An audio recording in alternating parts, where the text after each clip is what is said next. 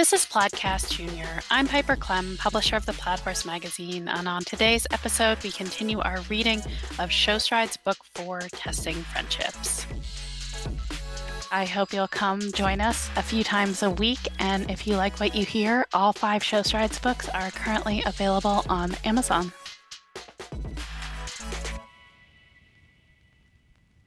The Plaid Horse presents Show Strides Book 4, Testing Friendships, by Piper Clem and Rennie Dybel, read by Piper Clem. Chapter 11. The next day, when it came time to groom and tack Obi, the cross ties were all occupied again. Tally dutifully tied Obi's lead rope to the metal ring in his stall using a quick release knot, smiling to herself when he gave her a confused-looking glance. "I know you're not going anywhere, sweet boy," she said, stroking his neck, "but we're working on our safety habits, so here we are." Once Obi was groomed and saddled, Tally put on her new vest in his stall. Sam had told them that the foam would flex and mold once it came into contact with body heat. Tally hoped Sam was right. The vest was so stiff at first she felt like the Tin Man from The Wizard of Oz. By the time she walked Obi up to the outdoor ring, however, Tally begrudgingly acknowledged that the vest had already become much more comfortable. "Definitely lots of body heat today," she whispered to Obi. Once Tally was up in the saddle and walking around, the vest did in fact move with her. It didn't feel like a hindrance at all, but it was definitely hot. "Looking good, Tally," Ryan called from the center of the ring, where he was helping a rider tighten their girth. "How does the vest feel?" "Like I'm being cooked in a microwave." Ryan let out a hearty laugh. "You'll adjust to that, I promise. One of my old clients moved to Florida and does the big jumpers in a vest like that one. Heat is a state of mind, Tally. Be sure you're drinking enough water, and then it's just about adjusting to the new layer. Nothing more than mind over matter." Ryan told her to start trotting Obi around while he finished up his previous lesson. Tally wasn't sure if Obi would be footsore after having shoes put on the day before, but he felt just the same. She'd recently read about the phrase, "no hoof, no horse," in a book about horsemanship. She hoped, for Obi's sake, that he had good feet. "Keep those shoulders back as you trot around," Ryan called to her. "Remember that he'll take any invitation to slow to a walk, so don't invite him to do that with your body." Tally could feel the sweat trickling down her back underneath her vest. Luckily, regular walk breaks were key for a horse getting back into shape. After walking for a bit, Ryan handed Tally a dressage whip. "If you need to back up your leg, just make a little flicking motion with your wrist," he said. "Have you used a dressage whip before?" Tally shook her head no. "Okay, so the end of your whip is going to land right there behind your leg when you use it. You don't need to force behind, it's just a flick," said Ryan, demonstrating the motion with his hand over hers. It took a few tries, but Tally finally got Obi to pick up his left lead canter, and when she felt like he'd break to the trot, despite her squeezing, she added a flick of the dressage whip. She felt him come up underneath her. "That's it, Tal, great," Ryan said. "He hasn't used his back like this for a long time. Let him walk."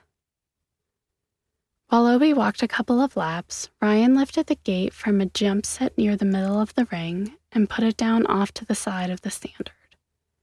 Then he took the rails that had been set atop the gate and dropped one side of each to form an X. "Pick up your trot and come pop up over this little cross rail," Ryan said as he adjusted one of the jump cups. "He's willing and loves to jump, but he was lied to by a whole lot of kids learning to ride on him. He's defensive about getting popped in the mouth, so grab a handful of mane. Think about nothing but keeping him straight with your leg on." Tally came out of the turn toward the crossrail, and Obi perked up quite a bit. She'd read about horses like this, too. Some horses just didn't have a whole lot of energy for flat work, but they loved to jump. Maybe Obi was that type? "Did you notice how we fell in there? Circle and make it a better turn, Tal." Tally refocused on how Obi was trotting underneath her. She made the turn again with some shape and thought about keeping Obi between both her legs and both her hands. "Better. Keep your eye up. Look out past the fence. There. Now keep your leg on and grab the mane. Tally held her 2-point for the last couple of trot steps to be sure she didn't get behind Obi's motion. She grabbed the mane like Ryan suggested and smiled as she felt the round, lofty effort that the horse gave the little jump. Good, canter away. Tally kept her leg on and got several canter steps out of Obi. He's keeping his head really high, but that's just habit. He's nervous about getting caught in the mouth, so he takes on that position to protect himself. It will take a while to undo, so don't worry about it right now, Ryan said. Catch your jump one more time. Nothing but forward and straight. Tally came back around, correcting the wiggles from Obi to keep him straight to the crossrail. She held her 2-point again just before the jump, grabbed mane, and enjoyed what felt like an oxer effort over the little X. Canter, canter, keep him going to the end of the ring, Tal. Tally tried her best, but Obi broke into a trot a few strides before the end of the ring. That's good for today, Tal, Ryan said. It's so new to him to be using his back. Let's end for today and all your rides by letting him trot on the buckle so he can stretch out. Just a half lap in each direction for now. Tally felt a little like a Western rider as she let Obi jog down the long side on a very loose rein. He stretched his neck out appreciatively, legs swinging across the ground. Maybe Mac had been right after all. It was fun to see what this little horse could do as he got back into working. Carlton and Tracy Brooks share their decades of knowledge, experience, and winning ways in their first book, With Purpose, the Balmoral Standard.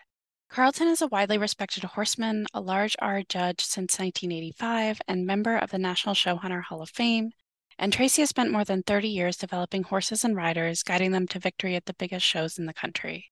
With Purpose is divided into 3 sections, on horsemanship, on training, and on the industry. In each section, you will uncover a wealth of information gleaning from Carlton and Tracy's careers.